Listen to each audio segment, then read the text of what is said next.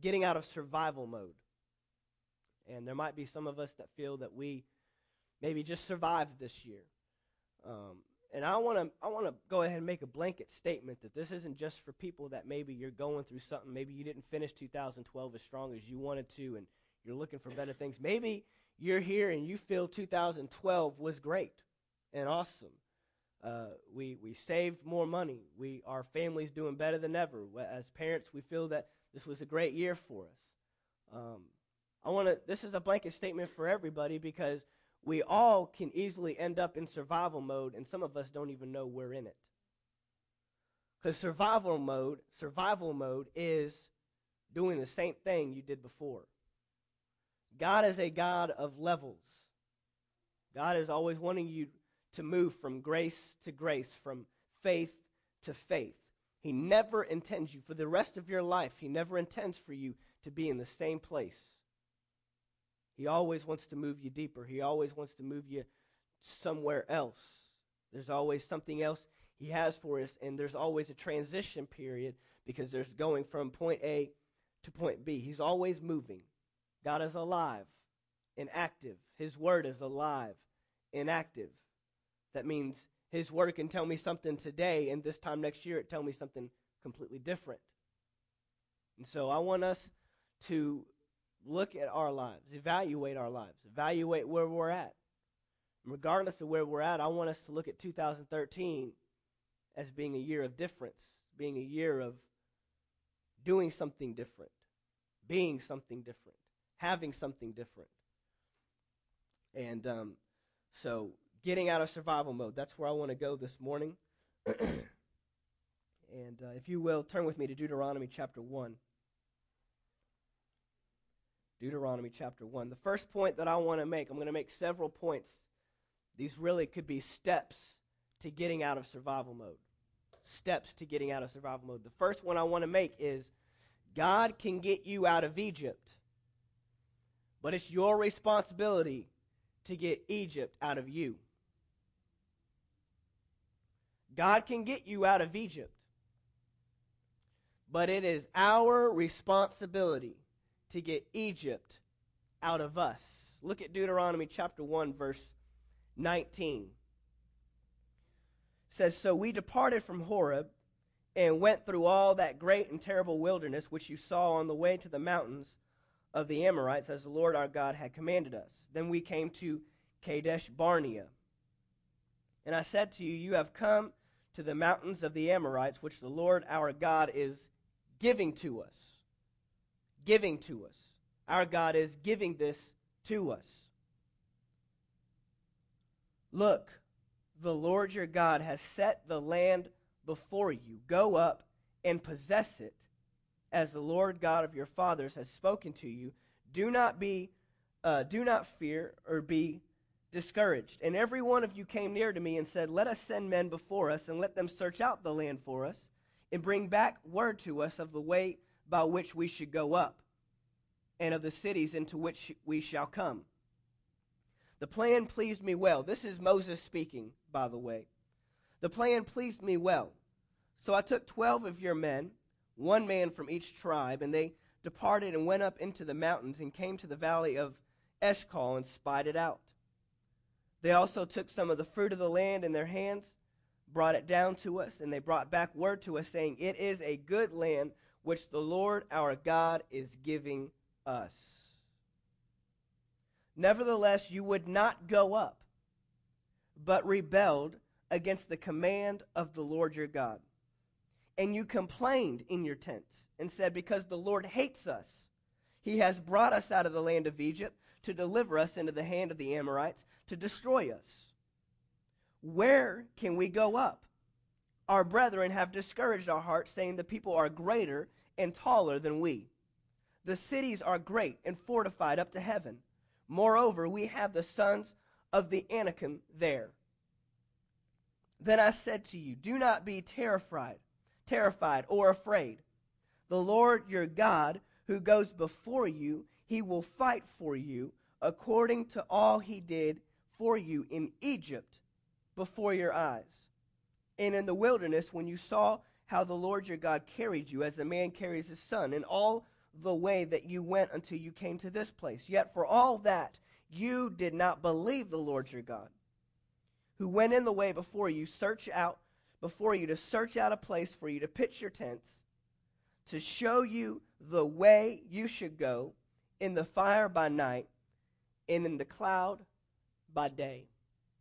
Moses is recounting to the Israelites that, one, God rescued you, delivered you from the hands of the Egyptians. They were slaves of the Egyptians for 435 years. Generations after generation after generation, to the point that the ones that came out of Egypt didn't know anything but slavery to the Egyptians.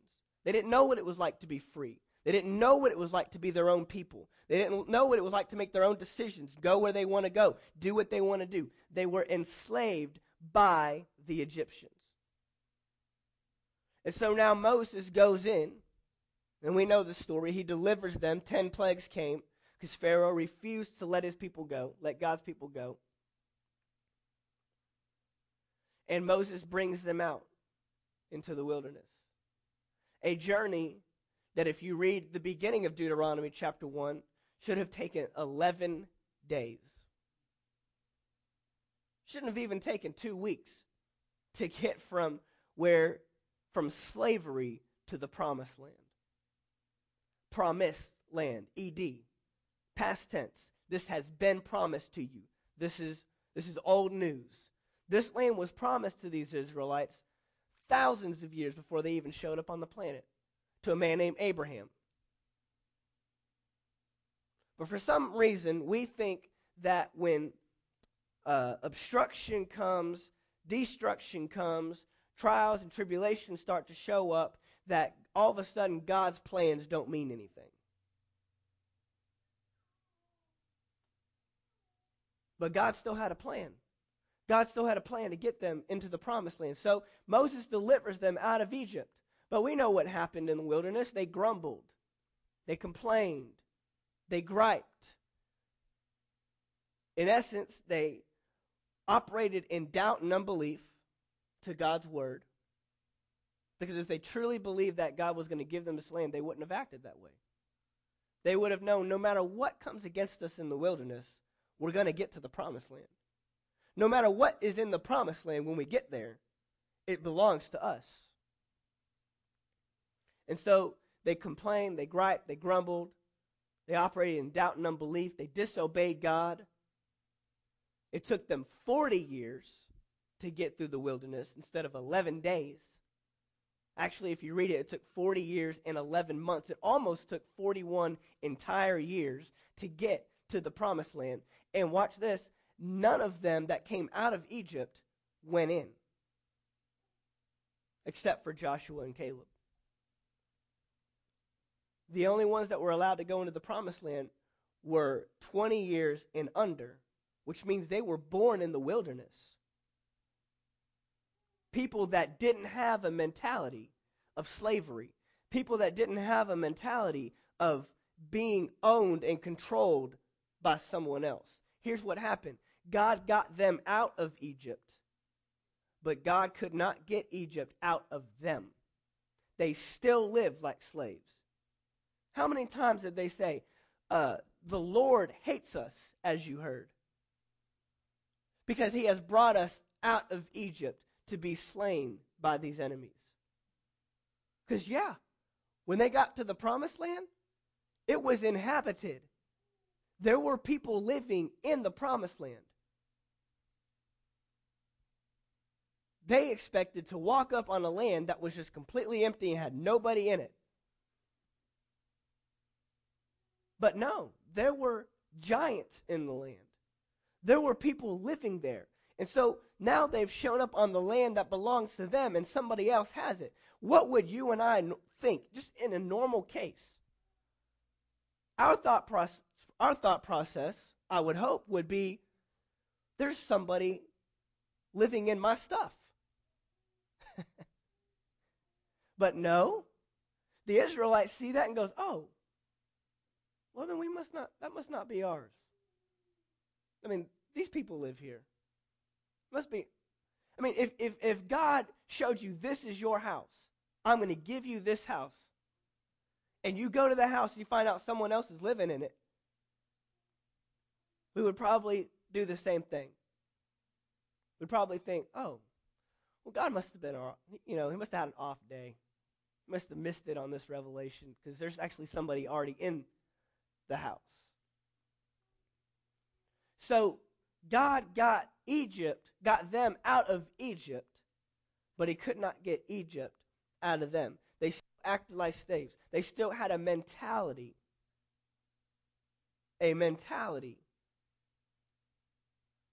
Because God can't change your will. God can't change your thought process. He can't force you to think a certain way. He can't force you to do something.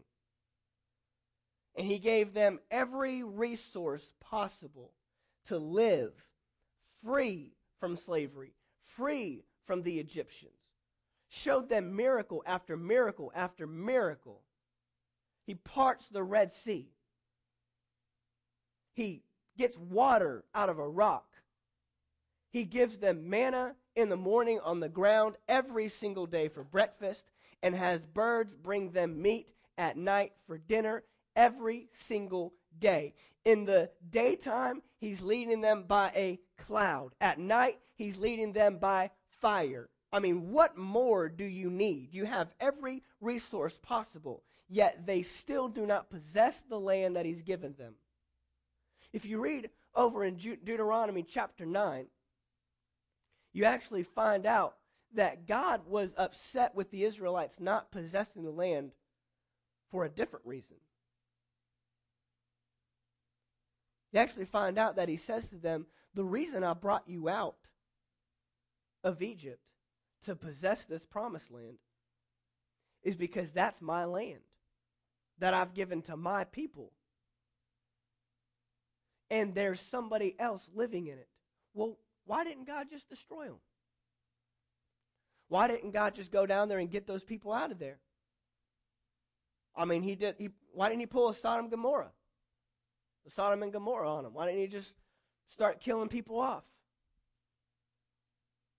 Because God has given someone else authority in the earth.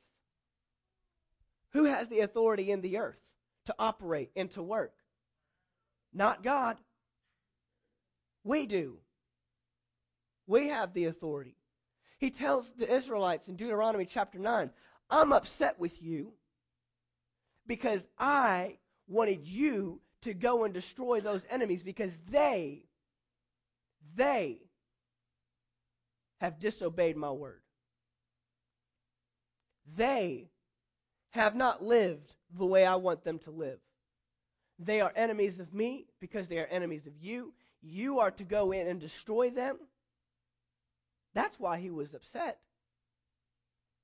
The blessing of living in the promised land was a side effect, if you will. That wasn't the purpose. The purpose was to go in there and destroy the giants, destroy the Amorites, destroy the Amalekites, destroy every person that was living in their land because they had sinned against God. And they didn't belong there. That's what he says. And so if you go over to Deuteronomy chapter 9, verse 7, he says, remember, do not forget how you provoked the Lord your God to wrath in the wilderness, from the day that you departed from the land of Egypt until you came to this place. You have been rebellious against the Lord. Also in Horeb you provoked the Lord to wrath, so the Lord was angry enough with you to have destroyed you. He's talking to the Israelites. He's talking about the moment when Moses came down from the mountain after receiving the 10 Commandments, and Aaron had led the people to build a golden calf. And the earth opened up and swallowed people, the Israelites. Very destructive to come out of one place and go into another with the same mental thought process that you had in the other. And we've all done it where we get to the new place and we say, man, it was better over there. God, has us start a business. And there's a lot more responsibility that comes with owning your own business. And you start thinking, man, I had it easier when I was working for the man. I didn't have to worry about all this. I didn't have to go home thinking about it. Someone else was taking care of it. You get those thoughts. Man, it's always better the opposite. Because you have the single guy looking at the married guy saying, man, I can't wait till I get married. I want to be married. I want to have kids. I want a family. And the married guy's looking at the single guy saying, man, he gets to go home and put his microwave pizza in the oven and, he doesn't have to worry about kids everywhere. Doesn't have to ask a wife if he's going to. We always want the other. The old looks at the young and says, man, what it was like to be young. And the young looks at the old and says, man, I want to grow up. Right? Up until, 18, you're thinking, man, I just want to be an adult. And then the adults are thinking, man, I just want to be the child. And I don't have to pay bills. I don't have to pay the mortgage. Wonder how we're going to get food on the table. Go work tomorrow. You always want the opposite. The Egyptians the Israelites did the same thing. We had it better in Egypt. This still happens today with people that come out of prison and come out of jail. They get out here after being in prison, and this is too hard. It is easier in jail because they don't have to work. They don't have to find food because they're given their nice 3 hot meals a day. They have a place to sleep. They're safe. They don't have to go out in the real world. This happens all the time. They get out of prison and they do something stupid just to get caught and go back to prison. It's a cycle. Why? Because it was better in there. That's how the devil locks up your mind. See, we can't get into 2013 and start walking in the great things God has for us and start thinking, man, it was better in 2012 when I didn't have all that. It was better in 2012 because with all those things comes a new responsibility, and we have a responsibility first and foremost to get rid of the mentality we had in 2012. God can get you out of Egypt, but it is our responsibility to get Egypt out of us. Romans chapter 12, verse 1. Romans chapter 12, verse 1 says, I beseech you, therefore, brethren, bless you, by the mercies of God, that you present your bodies a living sacrifice, holy, acceptable to God, which is your reasonable service.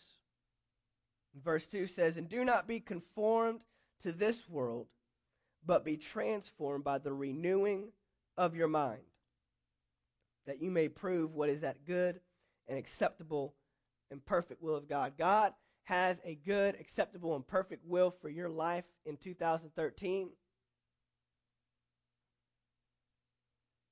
And it's going to require a transformation of the mind, a mind renewal, renewing of the mind. This is a consistent, constant, daily process that goes on.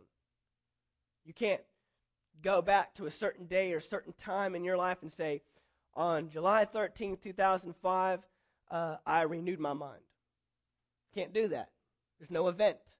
It's a lifestyle. It's ongoing. It's always happening. And so by renewing our mind, we get out of staying in the old mindset that we were bound in. The old mindset that, hey, that mindset may have even worked for us in a previous point in life. But God, being a God of levels, has brought us to another place where that mindset won't work here anymore. Got to get out of survival mode. We got to do something different. And here's the reason why we go to our mind. Because thinking different is the key to living different. Thinking different is the key to living different.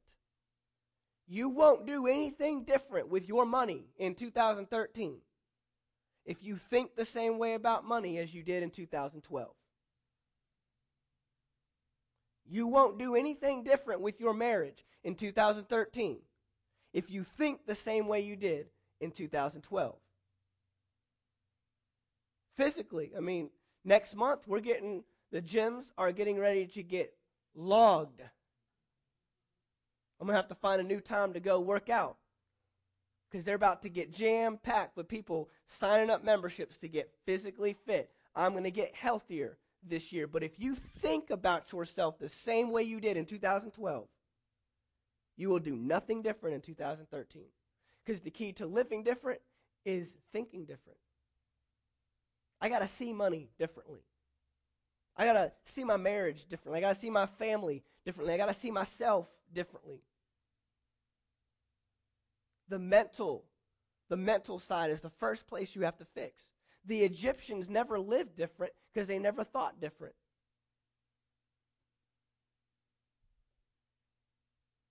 And they couldn't even enter into what God had for them because they weren't thinking properly.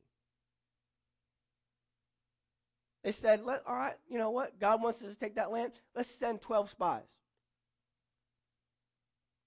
Send in 12 spies. And Moses said, that plan worked for me. That's good. Let's do it. Let's take a look at what God has for us. Sometimes we think that if we could get a picture or a glimpse of what God wants for us, that'll make it easier. But the Israelites, 10 out of 12 came back and said, there's no way we can do it. It's a great land. It's flowing with milk and honey. It's got grapes the size of your head. They had to carry fruit back on branches, on sticks, on poles. But there's giants in the land. We are like grasshoppers in their eyes. Numbers chapter 13. That's what they came back with. Seeing what God had for them only scared them off further because they weren't mentally capable of taking the land. If they had gotten their mind right, then when they saw what God wanted for them, then they would have said, that's ours. Those people are living in our land. Those giants are possessing what belongs to us. See, in 2013, there's something God has for you. There's blessings God wants to pour out for you this next year. But are you going to get there and see someone else owning your stuff and think, oh, we can't do that? See, if you want what God has for you, you got to be willing to fight the battle. People in survival mode don't fight the battle. They're just trying to stay alive. When you fight the battle to win, you get out of survival mode. Survival mode is just trying to fight them off just to try to stay alive. You're not trying to win anything.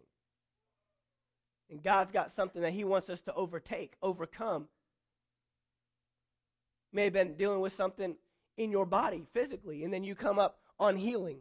Oh, but Satan has my healing. Well, he shouldn't have your healing. That healing belongs to you. That healing belongs to you. That is your healing. You need to fight to take it back. You need to fight to hold on to it. Because somebody else is possessing something that belongs to you. Well, I just can't seem to get out of, our finances are just a mess.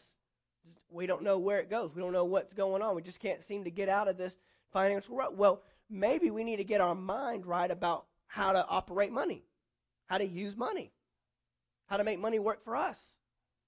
You can't go after your money the same way you did in 2012. Let me put it this way. You can't give the same way you did in 2012.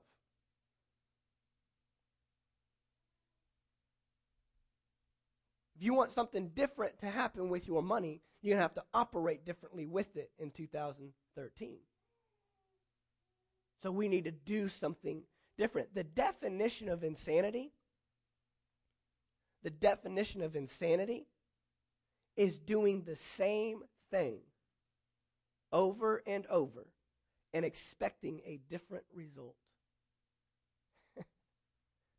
I don't know about you, but I don't want to be insane. I don't want to do the same thing over and over and over and expect a different result. Well, every time I got sick last year, I just went to the doctor. I just went and got medication, got it fixed, but, I just haven't been able to, it just seems to keep coming back every year. Well, maybe we need to attack that differently this next year, because doing the same thing will always yield the same result. So we got to do something different. The key to doing something different is thinking different. Colossians chapter 3. Colossians chapter 3. In verse 1. Colossians chapter 3 verse 1 says, "If then you were raised with Christ, seek those things which are above, where Christ is, sitting at the right hand of God." Verse 2, "Set your mind on things above, not on things on the earth." Set your mind on things above.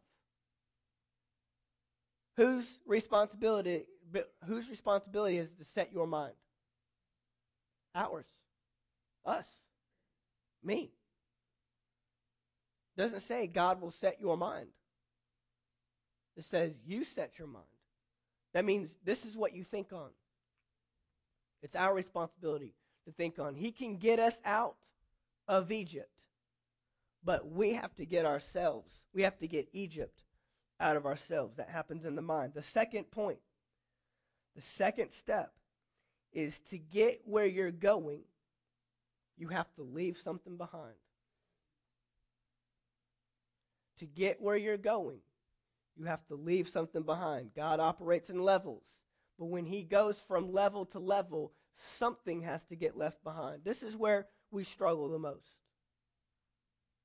This is probably the hardest part. This is everything that we collect on the way, we want to keep it. But he says the deeper you go and the further you get, the more you got to let go of. In Philippians chapter 3. Philippians chapter 3. This is a popular verse, popular passage. Paul is speaking, and in verse 12 he says, "Not that I have already attained or am already perfect, but I press on, that I may lay hold of that for which Christ Jesus also laid hold of me. Brethren, I do not count myself to have apprehended, but one thing I do, forgetting those things which are behind and reaching forward to those things which are ahead, I press toward the goal for the prize of the upward call of God in Christ Jesus." He says, I am forgetting those things which are behind. Now, there are things in our lives that we don't have any problem forgetting. When you got saved, there were things that you wanted to get rid of. I wanted to kick that habit. I didn't enjoy what I was doing. I didn't enjoy that lifestyle. I didn't enjoy doing those things. And now that I'm saved, thank God I have freedom from that. But there's things that sometimes are harder to let go of. Like friends, people, relationships. Sometimes those are harder to let go of than the things that we hated about our life. We can all look back and think on things that we used to do that we hated to do. And thank God we're a new creation. All things are become new. But then there's some of those things that we want to hang on to. Well, that going to see those kind of movies, that's not so bad. I mean, it doesn't affect me. Listening to that kind of music, hanging out with those people, doing this or doing that. But there's certain things that as you go deeper, God will begin to reveal to you that you can't continue doing this or holding on to this if you're going to get here. That's all there is to it. That's all there is to it. He's trying to get us out of Egypt. But there were some things that the Israelites held on to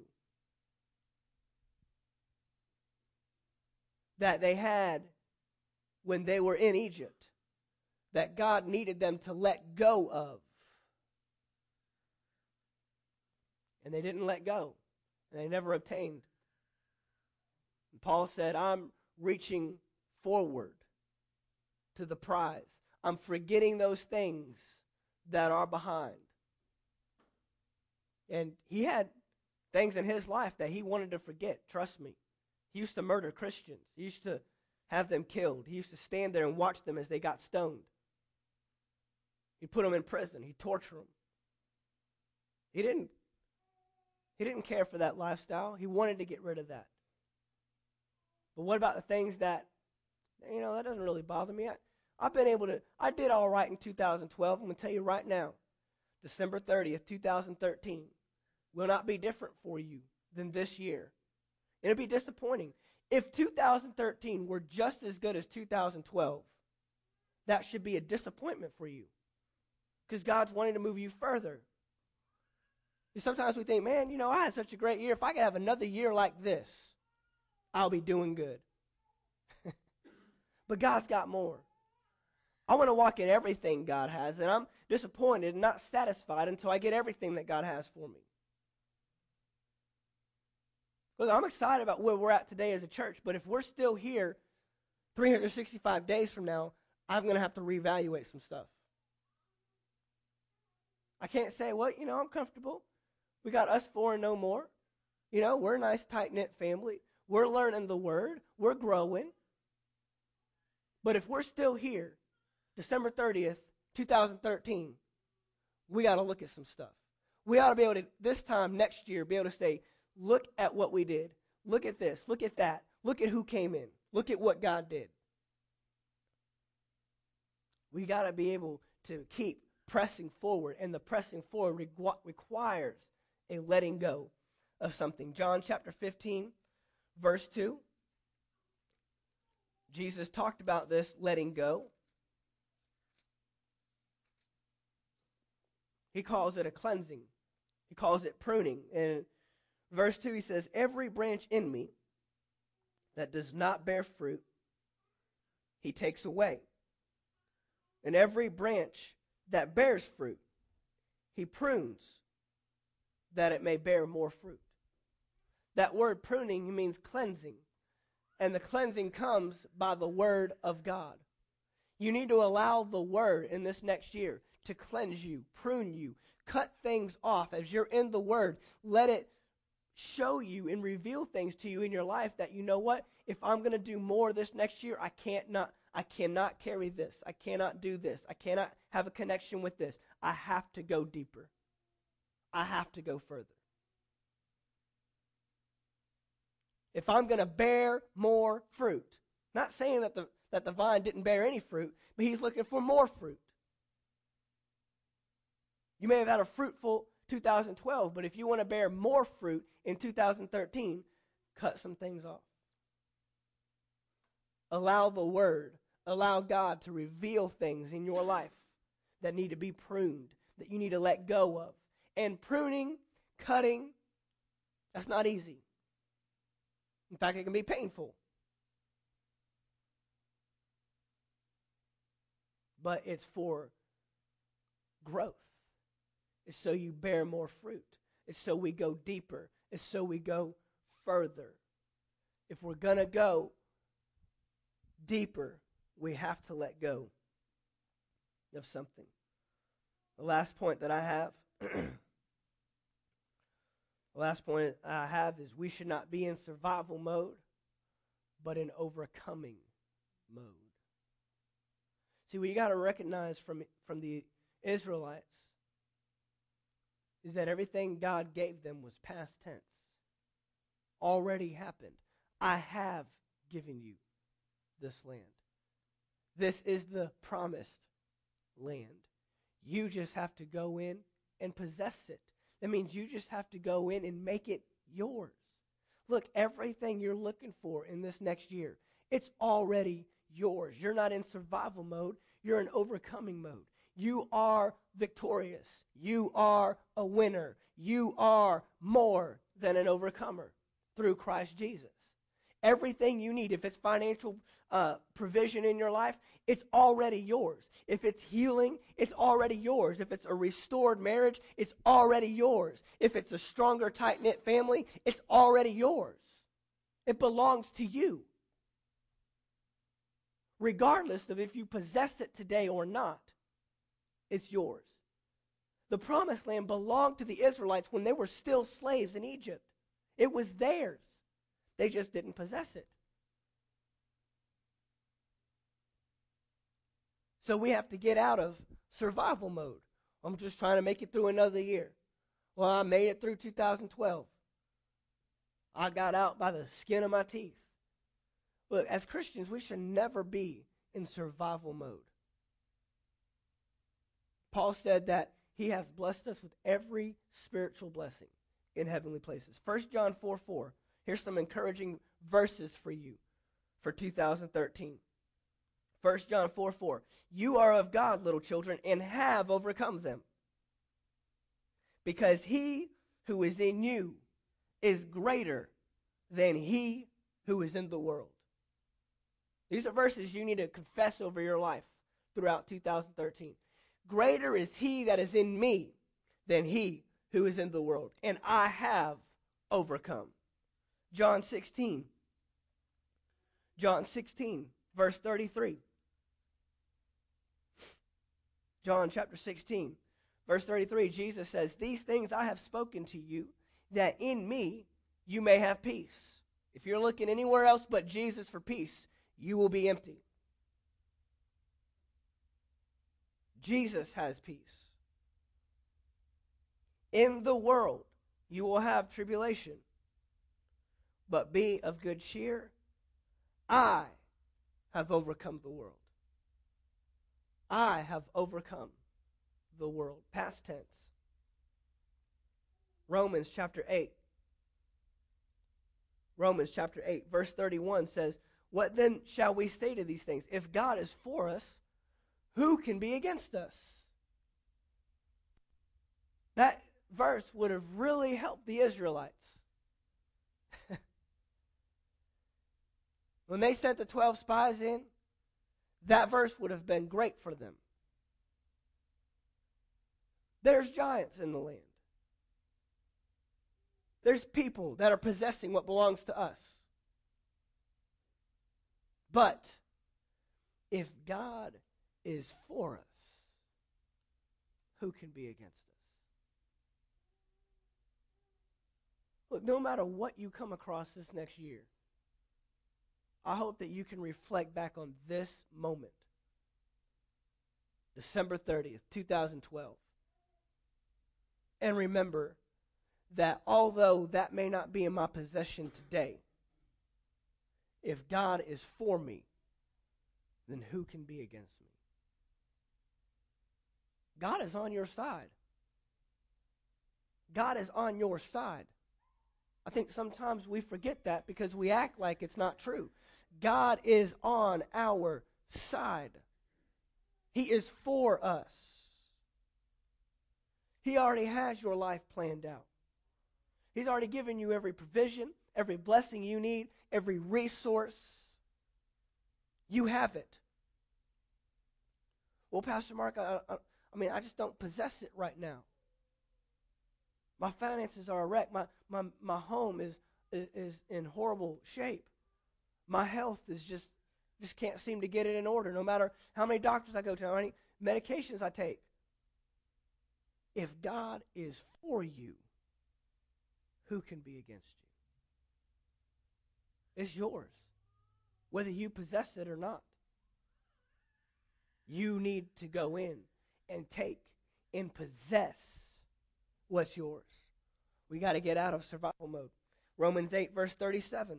Yet in all these things, we are more than conquerors through him who loved us. Yet in all these things, we are more than conquerors through him who loved us. Look, he loves you. He loved you so much. And he didn't just save you. He didn't send his son as the greatest demonstration of his love. For God so loved the world that he gave his son. But he didn't just give that to you so we can get out of this. Because let me tell you, heaven is not the promised land. Heaven is not the promised land. I don't know what your promised land looks like. And I don't know what your Egypt looks like. But we all have an Egypt. And we all have a promised land. Your promised land may be financial security. Your promised land may be a restored marriage. Your promised land may be my family coming back to God. Your promised land may be your health. Your promised land may be becoming tighter with your walk with God, closer. I don't know what your resolutions are for this next year. And I don't know what your Egypt is. I don't know what you've come out of. I don't know what is enslaving you. I don't know what is got a hold on you and got a grip on you. But I do know this. If God is for you, who can be against you? I do know this, that through Christ Jesus, you are more than an overcomer, more than a conqueror. I do know this, that he has overcome the world. And greater is he that is in you than he that is in the world. Whatever it is you're believing for, I want you to take a moment, just bow your head, close your eyes. Every person, every single person in this room, you take a moment. And I don't care what your 2012 looked like. If it was great, great. If it didn't quite measure up to everything you hoped for, I want you to take a moment right now. Resolve within yourself that I will think different in 2013 so I can live different in 2013 and possess the promised land.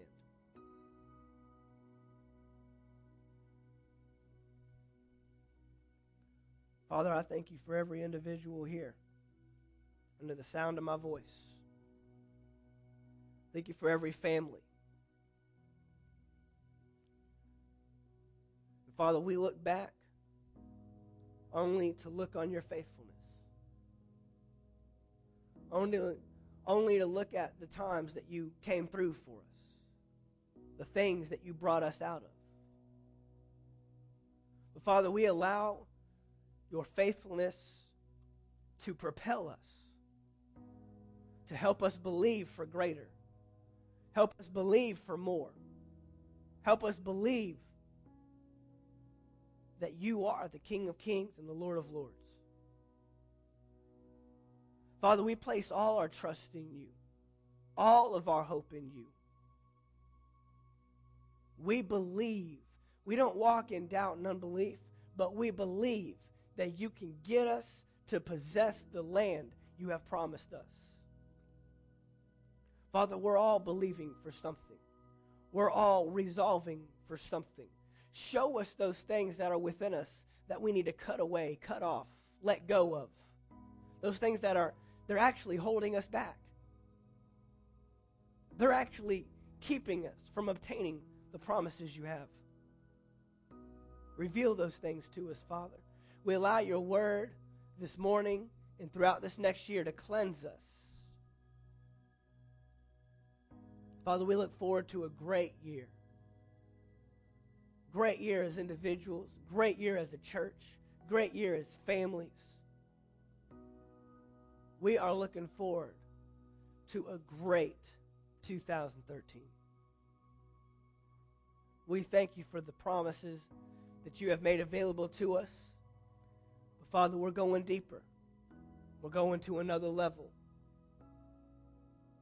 And I thank you, Father, that you are constantly growing us, making us stronger.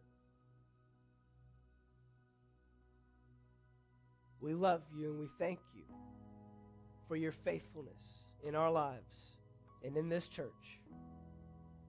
In Jesus' name, Amen.